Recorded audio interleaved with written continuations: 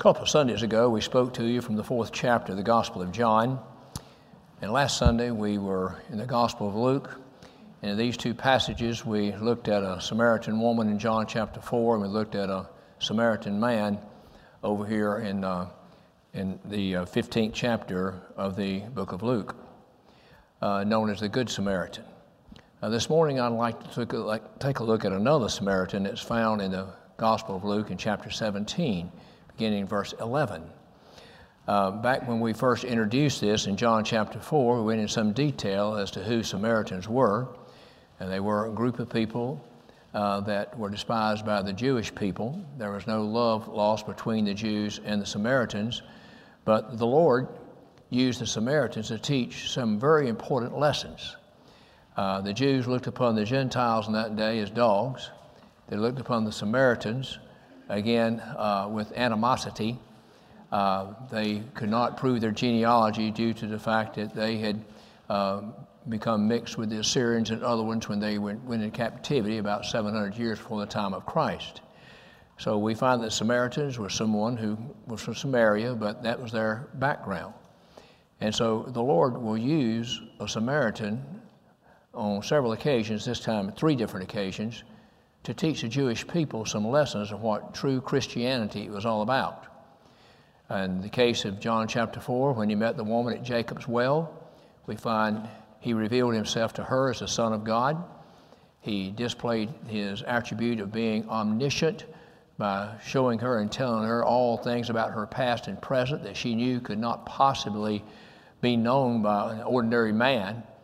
And she got so excited with her interaction with Christ, she left her water pot and she ran back to her people and said, "Come see a man which told me all things what you ever did. Is this not the Messiah?" She believed he was the Messiah. No one but the Messiah could have told her the things that he told her and taught her. And many believed because of her. And then we have the Good Samaritan story. And by the way, I was told today is Samaritan Day. I didn't know that. But anyway, whatever that is supposed to be, I didn't realize that. But anyway, the Good Samaritan, we see, did exactly what the Lord Jesus Christ did and what he's commanded us to do. Remember, the man went down from Jerusalem to Jericho. He was attacked by thieves. They stripped him of his garments. They robbed him, and they beat him, and they left him half dead. A priest and a Levite came along. The priest and the Levite were heavily involved in the service of God, had been for hundreds of years. They were a tribe that had been set aside to take care of the tabernacle, take care of the temple duties and responsibilities, etc. And as each one of them came by, they looked upon him and passed on to the other side. They offered no help, no assistance whatsoever. But we have a Samaritan coming along. Now the Levite and the priest were Jews, and this was a fellow Jew that they saw. But here comes the Samaritan. When he looked upon him, he didn't see him as a Jewish person. He saw him as a person. He saw him as a man. He saw him as somebody that stood in great need. He was half dead. He needed assistance. He needed help. And that Samaritan took time to help him. He came to him. He bound up his wounds. He poured oil in his wounds. He put him on his own beast, in which he was riding, and now he will be walking and leading that beast, carrying the man that was left half dead down the road a ways till they came to an inn.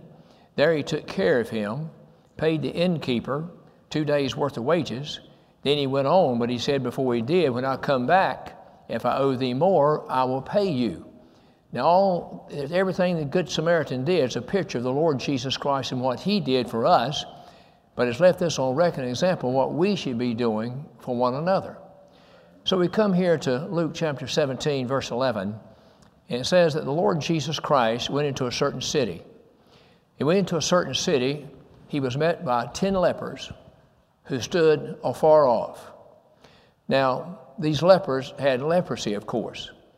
And leprosy was a disease in biblical days that was most dreaded. In fact, it still exists in the world today. It's known as Hansen's disease primarily. And it attacks the nerves to where a person who has this can't feel any pain. And that's not good. Pain is good for us in a sense. If you put your finger on a hot stove, the pain lets you know you need to remove it. If you don't have pain, you can keep it on there and it can do serious damage, of course.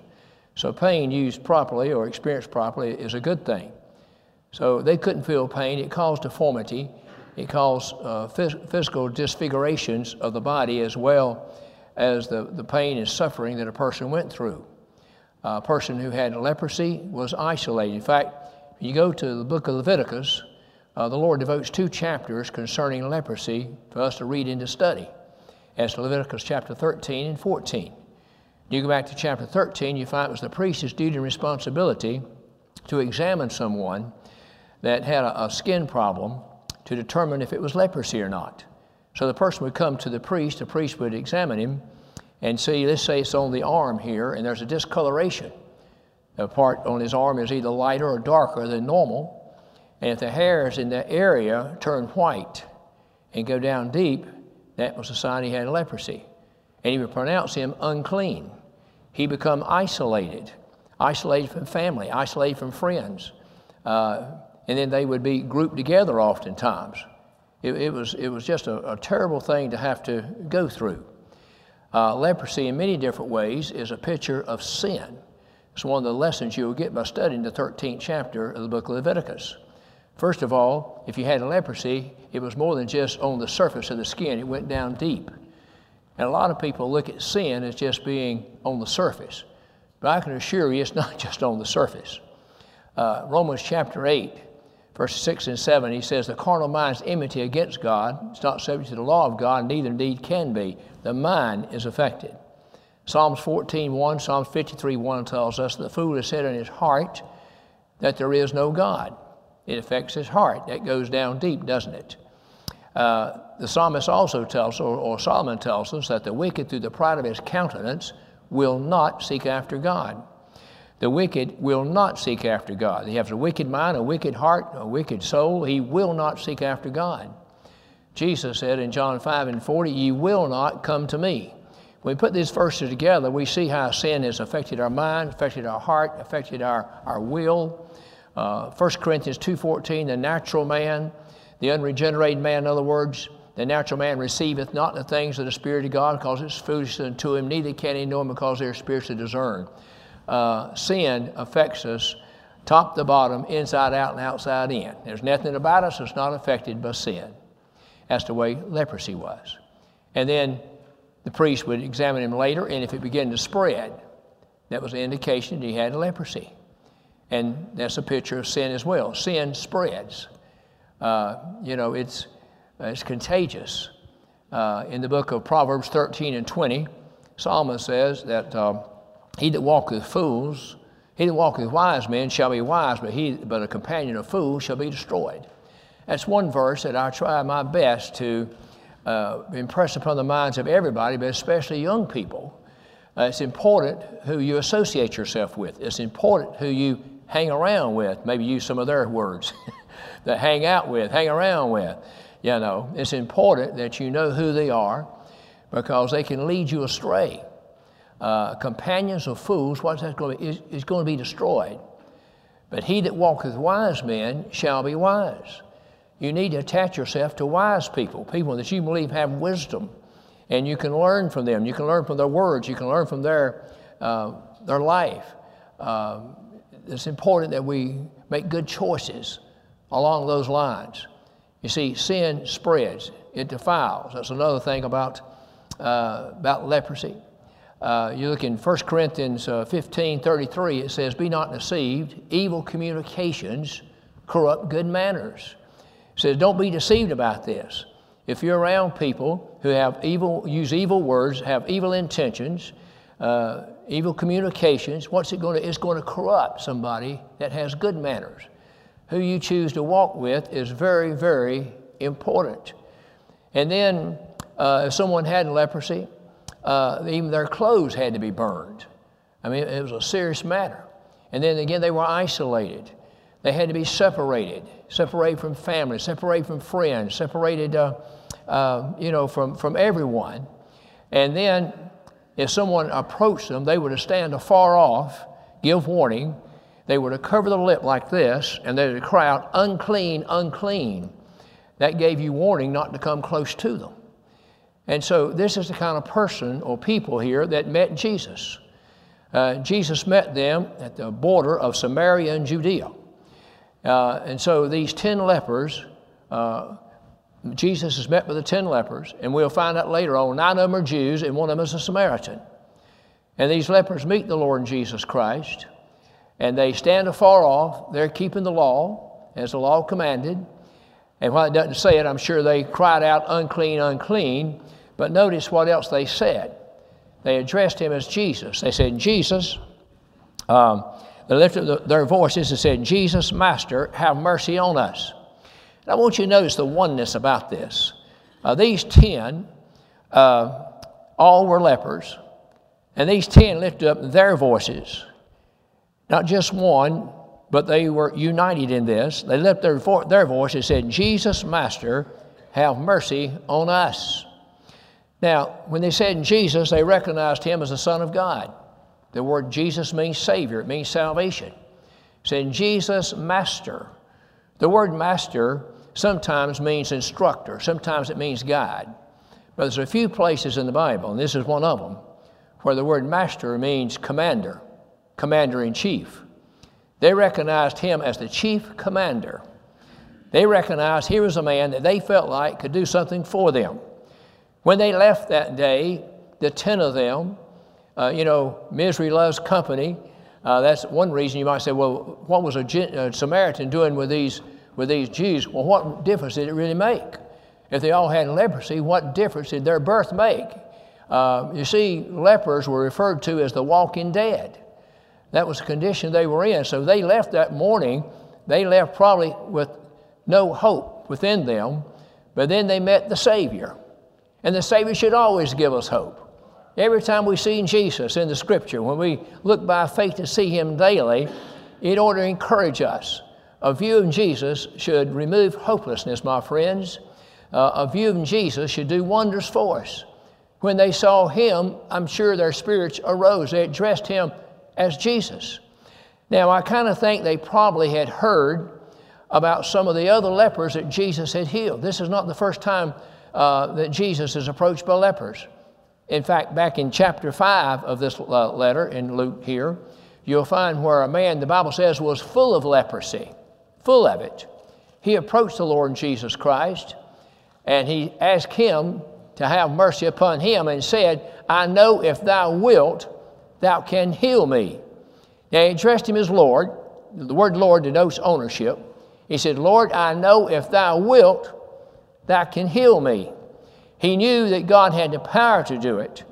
Now he's hoping it'll be the Lord's will to do it. I know about the power of God. I don't always know what God's will may be in a matter, but I don't doubt the power of God. He said, "I know if thou wilt," if it's your will, you can heal me. How did the Lord respond? He responded totally different to him than did these 10 here. We'll see that in just a moment. He said unto him, "I will." He said, "Be thou clean." And Jesus actually touched him. Jesus did the unthinkable. Jesus now becomes defiled himself from the standpoint of the law because he has touched this man that was had leprosy. But then he told the man, he says, "Go and show thyself unto the priest, make thine offering according as Moses has commanded you." We notice here the Lord Jesus Christ directed him to keep the law just like Moses had pinned it down, just like we find in Leviticus chapter 13 and Leviticus chapter 14. See, Leviticus chapter 13 teaches us how leprosy was identified. It was the priest's responsibility to do that. Chapter 14 teaches us that if a man was cleansed and healed of the leprosy, the process he was to go through. He was to come back to the priest, make his offering, and the priest would re-examine him. Now, if he was clean, the priest would pronounce him clean, but other things had to be done. He would take 2 birds, and one bird would be killed in a vessel over running water. And the other bird, along with cedar wood and hyssop and scarlet, was to be dipped into the blood of the slain bird, and then that bird was let go and he flew away. Now, that's a picture of what Jesus has done for us. You see, we have a death under consideration. We have shed blood under consideration. And the bird that flew away didn't fly away till he was dipped into the blood of the slain bird. Then he had freedom and he flew away. So it required the death of one bird for the other bird to fly away, live, and have freedom. The Lord Jesus Christ did that for us. The Son of God died on Calvary, put away our sins, shed His blood, and that blood is applied to us. First of all, legally, our sins were put away as far as the east is from the west. And then when you're born of the Spirit of God, the merits of the shed blood of the Lord Jesus Christ is applied to your heart and to your soul, and you're cleansed. Now notice when you talk about the miracle God performed with lepers, the word cleansed is used, just like it is when it comes to us being cleansed from our sins. It's used in the same manner, in the same way. When Jesus sent out His apostles in the first commission, Matthew chapter 10, He told them to go not to the way of the Gentiles or the Samaritans, but to the lost sheep of the house of Israel. But He says, as you go preaching the kingdom of God. He says, and you are to heal the sick, and you are to cleanse the lepers. And several other things they were to do. But notice, they were to heal the sick, but they were to cleanse the lepers. Now, when the lepers were cleansed, they were indeed healed. When Jesus sent back a message to John the Baptist when he was in prison, John the Baptist was cast down, understandably so. So he sends out a message, is this the Christ, or should we look for another? And Christ sent back a message, you go back and you tell John these things are being done. You tell John that the blind see. You tell John that the lame walk, and you tell John that the lepers are being cleansed. So no, that was one of 6 miracles that was taking place kind of on a regular basis in that land in that day. And I'm sure perhaps these 10 were well aware of that. When you go back to Luke chapter 5, when the Lord cleansed that one man who came to Him that was full of leprosy, He just touched him and he was cleansed. And then the Lord told him to go and to see the priest to do according to the law of Moses. And He says, tell no man. Jesus said that on several different occasions. I never knew it to work. They always told people, and I can't be critical, because if I had leprosy and the Lord cleansed me of leprosy, I just know I'd have to tell somebody. And if I was deaf and the Lord gave my hearing back, I think I'd have to tell somebody, wouldn't you? If I was blind and God gave me sight, I just feel like I'd have to tell somebody. How could I keep that? If I met you and now I can hear you speak, of course you'd find that out, but I'd have to tell you and explain to you how it all happened. I just have to do that. But see, the Lord knew if He did that, great multitudes would follow. And you might say, well, what's wrong with that? Well, if you'll read the rest of that account in Luke chapter 5, you'll find where multitudes came to hear Him and to be healed of all their infirmities. But Jesus withdrew Himself into a mountain by Himself and prayed. Jesus came not to be ministered to, but to minister. But there were many things Jesus did, and the great crowds and multitudes would kind of hinder that to some extent. The Lord said, tell no man. And of course, to me, that's the surest way to get somebody to tell something, is tell them not to tell it. You know, for something to spread, you just tell somebody, well, don't you tell this, and you guarantee it's going to be spread before the sun goes down. But anyway, we find He handled that situation with that single leper different than He did with these 10. But I'm satisfied these 10 knew about this one in Luke chapter 5. These 10, no doubt, were acquainted with other lepers who had been cleansed. And it took the power of God. And God's power is demonstrated even in the Old Testament concerning leprosy. If you go to Exodus chapter 4, you'll find where God has instructed Moses to go down to the land of Egypt to bring His people out of there. And He gave Moses some signs to show to the Egyptian. One of them was this. He said, Moses, put your hand into your bosom. And so Moses did. When he drew it out, his hand was leprous, white as snow. He put it back in there, brought it out. It was back like it was to begin with. God displayed His power in bringing leprosy on the hand of Moses. He displayed His power in cleansing Moses' hand and returned it back like it was. In the 12th chapter of Numbers, you'll find where Moses' brother Aaron and his sister Miriam questioned him concerning an Ethiopian woman. And the Lord was not pleased with that. And the Lord called Aaron and Moses on the carpet for it. And He told them to approach unto Him, and God caused leprosy to come upon Miriam, and she became white as snow. And that caused her great concern, and Aaron and them, and they cried unto Moses to intercede on her behalf and to pray to God for her, and Moses did. And Moses said, Lord, let thy hand be upon her, that she be not as one that is dead. When somebody had leprosy, they were considered to be living dead, walking dead, so to speak. And so the Lord answered that prayer, but He said, if she was to spit in her father's face, she'd be outside the camp for at least 7 days. So she was outside the camp for 7 days. After 7 days, the Lord cleansed her and restored her back just like she was before. This displays again God's power in bringing on leprosy if He wants to, and also taking leprosy away if He wants to. Now, these 10, I'm satisfied, knew that history. I think they knew, if they were familiar with the Old Testament, they were familiar with the history of Moses' hand being made leprous and then cleansed. I'm sure they were familiar with Miriam's experience of becoming leprous and the Lord cleansing her. I believe they probably had heard about this man in Luke chapter 5. The Lord's already said, go back and tell John that the lepers are cleansed, plural. So lepers are being cleansed. That's part of the miracle working of Christ and the apostles.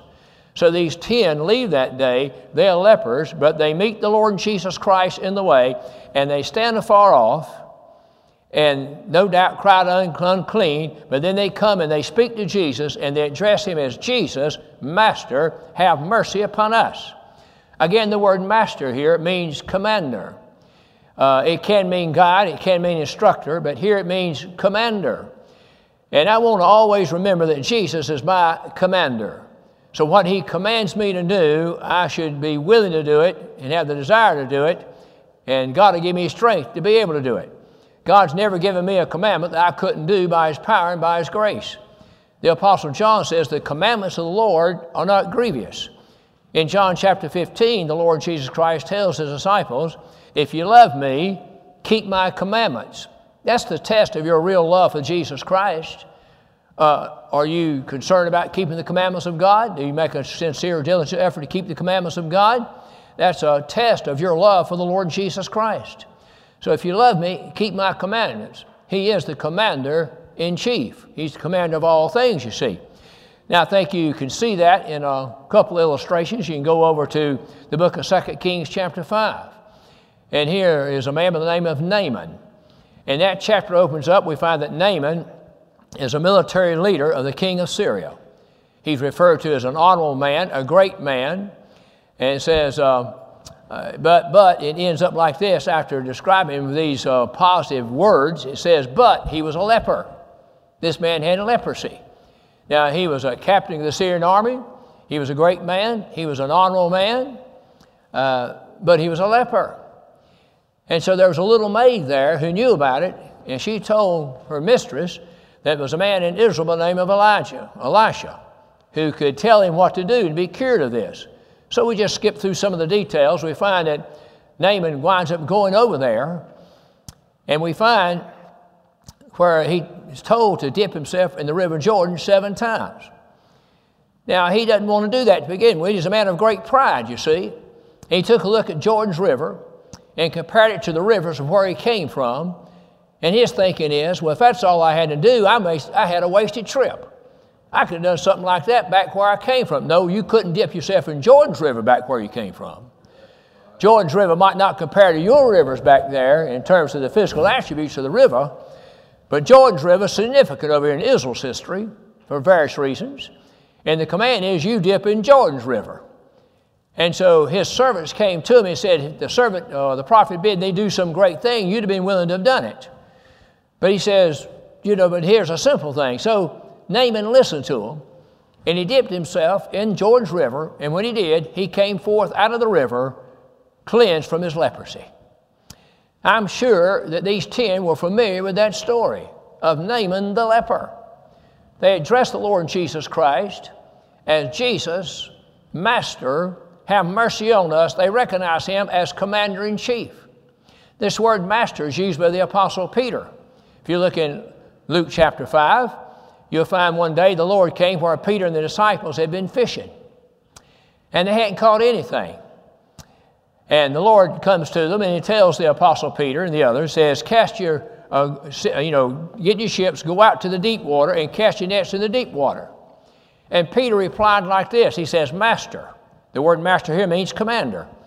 He says, Master, we have toiled all night and have taken nothing, but nevertheless at thy word we will do it. See, that's a man who recognizes Jesus as the commander right here.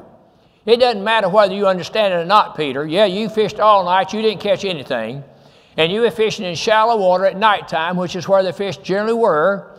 But God moved those fish away from there out in the deep water, and the Lord knew where they were at. And he says, cast your nets in the deep water. Peter said, nevertheless, Lord, we didn't catch anything, but Master, Commander-in-Chief, if the Commander-in-Chief has spoken, that we will do. So they did it. So what happened? Said they caught so many fish the nets broke.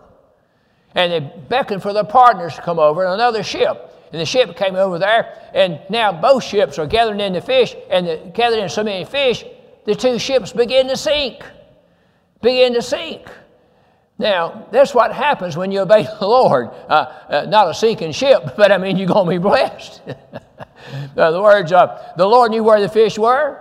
The Lord told them where to go and catch the fish. They did what the Lord said, and they caught the fish, and they caught so many, they couldn't believe it. The nets broke, the ships began to sink, they caught so many fish. Jesus, Master, have mercy upon us. Now, the Lord handled them differently than He did the one back in Luke chapter 5. Notice what the Lord says here. When He saw them, He said to them, go show yourself unto the priest. And it came to pass that as they went, they were cleansed. Now, let's read that kind of slowly. Go show yourself to the priest. See, that seems early. You don't go show yourself to the priest until after you've been cleansed, after you've been healed. The Lord tells them to go show themselves to the priest before they're cleansed, before they're healed. And what do? It says, and as they went, they were cleansed. Here's a picture of the importance of obedience to the Lord. I just gave you a great example in Naaman. When was Naaman cleansed of his leprosy? When he obeyed the word of God, not prior to. When he obeyed God's word, that's when he was cleansed from his leprosy. When he actually went down to the Jordan River and dipped himself 7 times. 7 in the Bible, you know, is the number of completion and perfection. When he dipped himself 7 times and he came out of the river, then he was cleansed. I don't believe he was cleansed until he dipped himself the 7th time. Not the 1st through the 6th, but the 7th time. He dipped himself in Jordan's River and he came out. He was cleansed. He was cleansed after he obeyed the word of God and exactly what God commanded him to do. In the 24th chapter of the book of Genesis, you find where Abraham sends his oldest servant, his most reliable, dependable servant, on a mission. And that mission is to get a bride for his son Isaac. And he tells him where to go. He said, don't take one from around the people we're here at. Now you go back to the homeland, you get one of our own people. And he sends him back. And you're going to find when that servant got to that land, the very first thing he did was to pray. He knelt down and prayed. And he prayed that the Lord might show him which one of the women there that he was going to soon be introduced to would be the one that be the bride for the master's son Isaac. And he prayed a very specific, detailed prayer, and it came to pass exactly like he prayed. I mean, crossed all T's, dotted all I's, just like he prayed. All the specifics were taken care of when he answered the servant's prayer. The servant humbled himself. The servant prayed to God, prayed for guidance, prayed for direction, prayed for prosperity of his journey. And God heard his prayer, answered his prayer. Rebekah's a woman who's going to come forth and do exactly what the man asked for. When he recognized God had answered his prayer, what did he do? He bowed down and prayed again. He said, Lord, I'm being in the way. The Lord has led me to the house of my master's brethren. Been one of my favorite verses to think about over the years. I'm being in the way. It's important I know where the way is, and it's important for me to be in the way. And this servant here was in the way of prayer. He was in the way of obedience. And when the Lord's people find themselves in the way of prayer, in the way of obedience, the way of discipleship, then blessing is going to come their way. Lord, I being in the way. What happened? Thou hast led me to the house of my master's brethren. She became the bride of Isaac. He obeyed the command of his master Abraham. Then he did what the Lord told him to do. He prayed for guidance and direction, and God gave it to him. We find Peter once again saying, Master, Commander. They addressed him as Jesus, Commander, have mercy upon us. When does a person cry out for mercy? See, these 10 lepers felt a keen and serious need in their lives. They were plagued with a disease that they had no hope of being cured of outside the divine intervention of God. How do I feel today? How do you feel today? You see, true prayer arises from a heart that feels a great need. When I observe the people out here in the world, I believe there are many of God's people who just hardly ever pray. And there's some of God's people who pray every now and then. They'll pray these emergency prayers. You know, they'll think about prayer when they're facing adversity, when they're faced with difficulties and problems, and maybe physical problems, one thing or another. Then they'll think about prayer. And then there's people who pray all the time. What makes the difference? What makes the difference? Which category are we in? Are we in the category of hardly ever praying? Are we in the category of praying every now and then? Are we in the category of what Paul said, pray without ceasing? What category are we in, and what makes the difference? I believe it's when you feel a need in your life for God. That's what makes the difference. When you see yourself to be poor and needy and weak and frail and undone, my friends, and without God you're just nothing, that's where true prayer rises in the heart to God. These 10 men had a great need, and they came to one who could take care of that great need. They came to Jesus. They said, Jesus, Master, have mercy upon us. Reminds me of the publican that's recorded for us in the next chapter, in chapter 18, when he and the Pharisee came up to the temple to pray. And the Pharisee began praying first. His father, he says, Lord, he says, I thank thee, I'm not like other men, like this man over here, pointing to the publican. I tell you, anytime you're looking down on somebody, you're not in the right frame of mind to pray, I tell you that. You'll be in the right frame of mind to pray when you see yourself down and not up and looking down, but looking up to God. I thank you, Lord, I'm not like these other men, like this man here. Well, I tithe, I fast, twice a week. I give my tithes. I'm not this, I'm not that, etc. But then the publican smote himself on the breast and said, Lord, be merciful to me, a sinner. He was looking for mercy. He wasn't looking for justice. He was looking for mercy. And he confessed he was a sinner. These 10 men all had something in common. They were all lepers. They were all plagued with the sin of leprosy. And brethren, I'm telling you here this morning, we're all plagued with sin. Romans 3:23, we've all sinned and come short of the glory of God. There's not a person here that's not a sinner. Somebody said, Brother Lawrence, have y'all got a mourner's bench in your church? I said, no, we don't have a mourner's bench. We've got about 32 mourner benches. We don't have one, we got multiple ones. I'm not sure how many pews we got, but how many pews we got, that's how many mourners benches we have.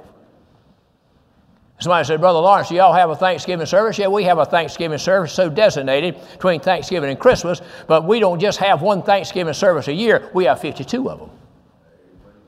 We have 52 Thanksgiving services a year. Kind of getting ahead of myself a little bit, but anyway, if you don't notice, it won't matter. All right, so... So these 10 lepers come to the Lord Jesus Christ. They acknowledge him as Jesus. They acknowledge him as Master, Commander-in-Chief. And they ask him to have mercy on them.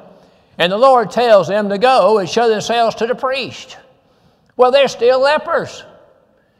But what do? They immediately obey, which gets us back to the point again, the importance of obedience. In the first chapter of Isaiah, you find a wonderful balance of doctrine and practice and our eternal salvation and our time salvation. In verses 18 and 19, when the prophet Isaiah says, though your sins be like scarlet, they shall be as white as wool. Though your sins be like crimson, they shall be like white as snow. He uses snow and the wool of lambs as a picture of our righteousness that's imputed to us. Even though our sins are red like crimson. Red is blood, my friends. But now we're white as snow based upon the cleansing power of God. Then he says this, if you're willing and obedient, you'll eat the good of the land. If you refuse and rebel, you shall be devoured by the sword. That's plain and simple, isn't it? I believe I can grasp that. I just believe I can understand that. Somebody said the Bible's so hard to understand. Let me think about this a minute now. If I'm willing and obedient, I can eat the good of the land. That means I'll be blessed. But if I refuse and rebel, I'll be destroyed. That means I'm going to have judgment come upon me. I believe I got it. Yeah, it took me about 6 seconds to get it. I'm a little slow. But anyway, it took me 6 seconds to get what the Lord is saying right here. See the balance here, brethren? See the balance between the two? So these 10 lepers come to the Savior, and the Savior tells them what to do. He does not touch them like he did the man in Luke chapter 5. And then tell him, he cleansed him and told him to go show himself to the priest. The Lord doesn't chase these 10. He just tells them to go and show yourself to the priest. So between the time the Lord told them to do this, wherever they're at, and when they got to the priest, they had to believe they'd be cleansed. They had to believe that they would be healed somewhere in between the time the Lord told them to do this and the time they got to the priest. That's an act of faith. Hebrews 11:6 says, without faith it is impossible to please him. But he that cometh unto God must believe that he is, and he's a rewarder of them that diligently seek him. You know, talking about the prayer, some hardly ever pray, some pray every now and then, and some pray fervently, and they pray without ceasing. When it comes to seekers, it's about the same way. I find some people hardly ever do much seeking, and then there's a seek every now and then, but there's the diligent seeker. And who gets rewarded? The diligent seeker gets rewarded, right? That he that seeketh diligently shall be rewarded. These 10 men here, these 10 lepers here, must have believed what the Lord said. The Lord said, go show yourself to the priest. They acknowledge him as Jesus, a commander, so they do exactly what the Lord said. They're obedient to what the Lord said, and they walk by faith, and lo and behold, before they get to the priest, they're all cleansed. Isn't that wonderful? They're all cleansed. But one of those 10 does something the other 9 doesn't do. Just notice it here. And one of them, when he saw that he was healed, notice they were cleansed/healed, turned back and with a loud voice glorified God. He didn't just say, thank you, Lord, appreciate it. With a loud voice, he glorified God. He was not ashamed to acknowledge the Lord Jesus Christ. With a loud voice, he did what? He glorified God. I tell you, brethren, what they all should have done. All 10 of them, I believe they should have just erupted, you might say, an impromptu hymn of praise unto God. When they all 10 saw, hey, we're cleansed and we're healed. They don't have one of them flash scenes they talk about, you know, when somebody just does something and everybody just jumps on board. That's what they ought to have done. If one of them just started a hymn of praise, I believe they'd all praise him with one voice. But they didn't do that. You know, from 1618 to 1648 was a 30-year period of time where there was a great war took place. The 30-year war is what it's called, the 30-year war. It took place in Europe. And during the time of this 30-year war, it's one of the most brutal wars that's ever existed upon the face of this earth. Millions were slain. It was a religious war. But there was a man, his name was Reichhardt, I believe last name, wrote a hymn, and it says, during this period of time, he wrote a hymn, we all give thanks unto thee, O God. Giving thanks unto such a situation as that, he did. It said he conducted as many as 40 funerals a day, including one of his own wife. And yet he found time to be thankful. He found time to write that wonderful hymn of giving thanks to God. I tell you, my friends, I don't care whatever happens to us in this world, we ought to be thankful individuals. Here this man turns around with a loud voice. He glorified God. 1 out of 10.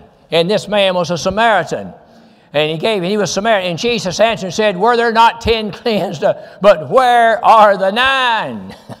1 out of 10. Listen, they were all lepers.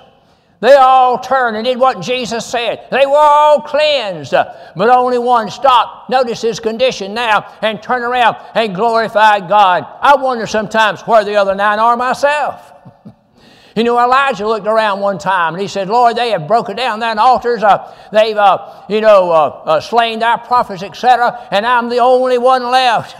But the Lord said, Elijah, that's not true. I've got 7,000 men who not yet bow their knees to the image of Baal, nor kissed him. But I'm sure Elijah probably looked around and said, well, I sure don't know where they're at, Lord. But if you say they're out there, I guess they're out there. So I guess the other 9 are out there. I just want them in here.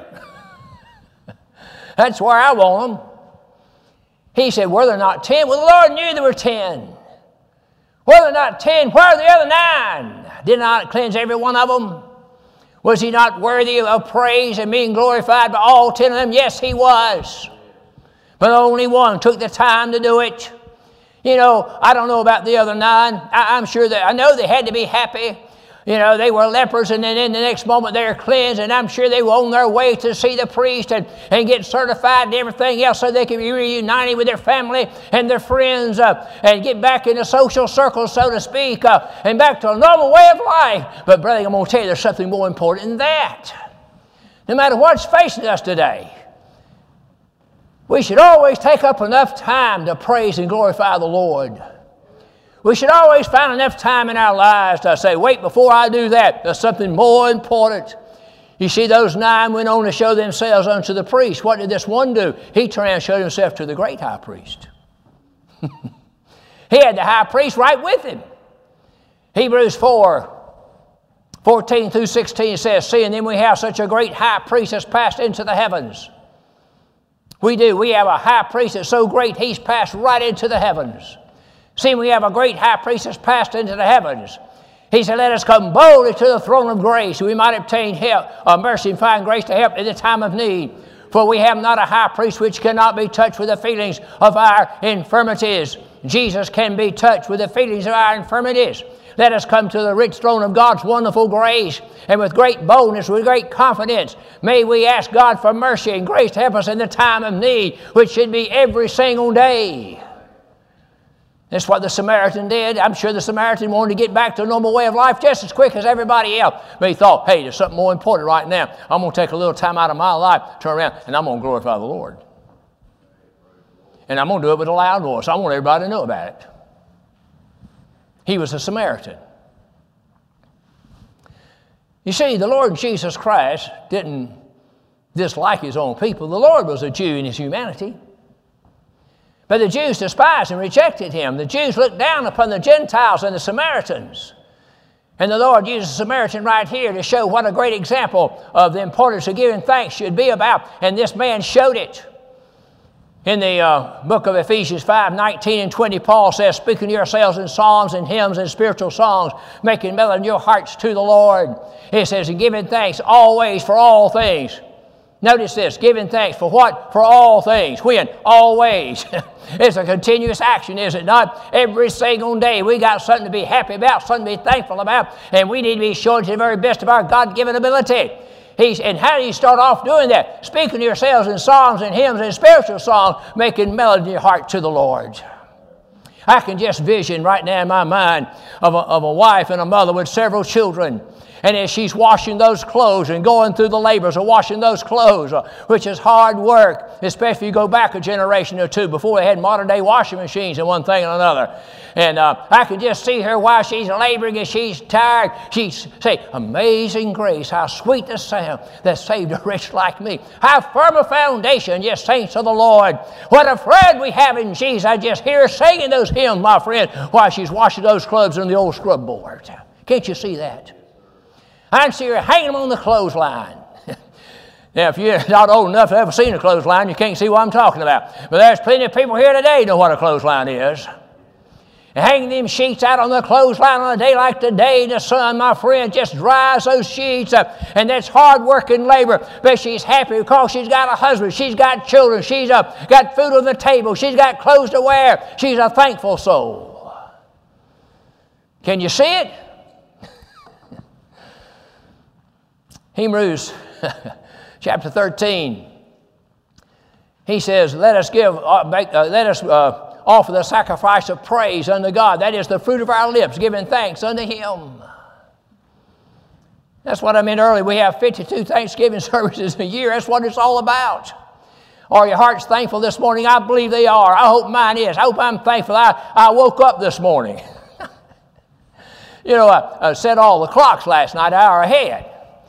I got this one alarm clock. It was complicated. And, I finally got, well, I know I didn't. Karen did. I failed. She come along behind me and got it set right. But either she or me, one of the two, set the alarm clock accidentally. And I heard that thing a beeping this morning. I said, what is that? I don't even know why I brought this up. But anyway, what is that? And that thing was beep, beep. Beep, beep. I wasn't too thankful for that. It didn't please me so much, but I was thankful to wake up this morning, my feet hit the floor. I think, man, I got a wonderful day in front of me. I'm going to get to meet with the Lord's people in the Lord's house and sing the hymns of praise and adoration to Him. I'm going to have the glorious opportunity to tell God's people just a little bit about the Lord Jesus Christ, how great He is, how wonderful He is. See, these 10 ought to thought about the providence of God. They wasn't just accidental they met the Lord Jesus Christ this day. It wasn't accidental, it was providential. And then they felt a great display of His power in cleansing them. Oh, the grace and the mercy of God that was displayed in the person of the Lord Jesus Christ toward these 10 lepers. And I'm telling you, by nature, my friends, we're all in the same boat today. By nature, we're all sinners, and by practice, we're sinners. But the blood of Jesus Christ has washed our sins away as far as the east is from the west. If that don't make you have a happy, thankful heart, I just don't know anything to say. I just wouldn't know anything else to say. There was one man who turned around, glorified God with a loud voice. And the Lord said, were there not 10? Where are the other 9? Only one turned around to give me the praise. And it was this stranger. Called him a stranger. That's not too bad of a word. Abraham confessed he was a pilgrim and a stranger here in this world. I don't mind being a stranger in this world. I want to be strange to the world. I want the world to be strange to me. If I'm a strange individual because I want to come to the house of God and join together with the Lord's people and praise Him and honor Him, I'll do that.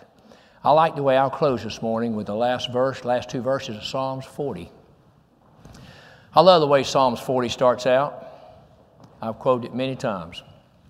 I waited patiently upon the Lord. He inclined upon me and heard my cry. He brought me up out of a horrible pit and out of the miry clay.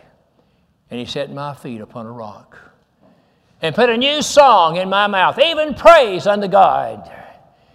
And many shall see it, and they shall fear the Lord and trust in Him. Then I come to the last 2 verses.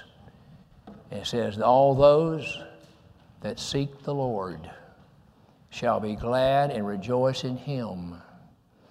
And all those that love His salvation shall say or shall magnify the name of the Lord.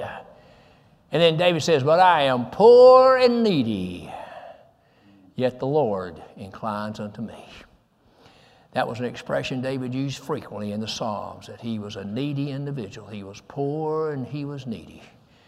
Let's sing that hymn, Brother Junior. Poor, weak, and worthless though I am. Yeah. John Newton wrote this hymn. He wrote, Amazing Grace, how sweet the sound that saved a wretch like me. But he also wrote the hymn, Poor, weak, and worthless though I am, I have a rich, almighty friend. Sure, we'll have to sing another one. We'll sing this one. Anybody here would like to unite with the church, we'd be so happy to wait upon you. 107.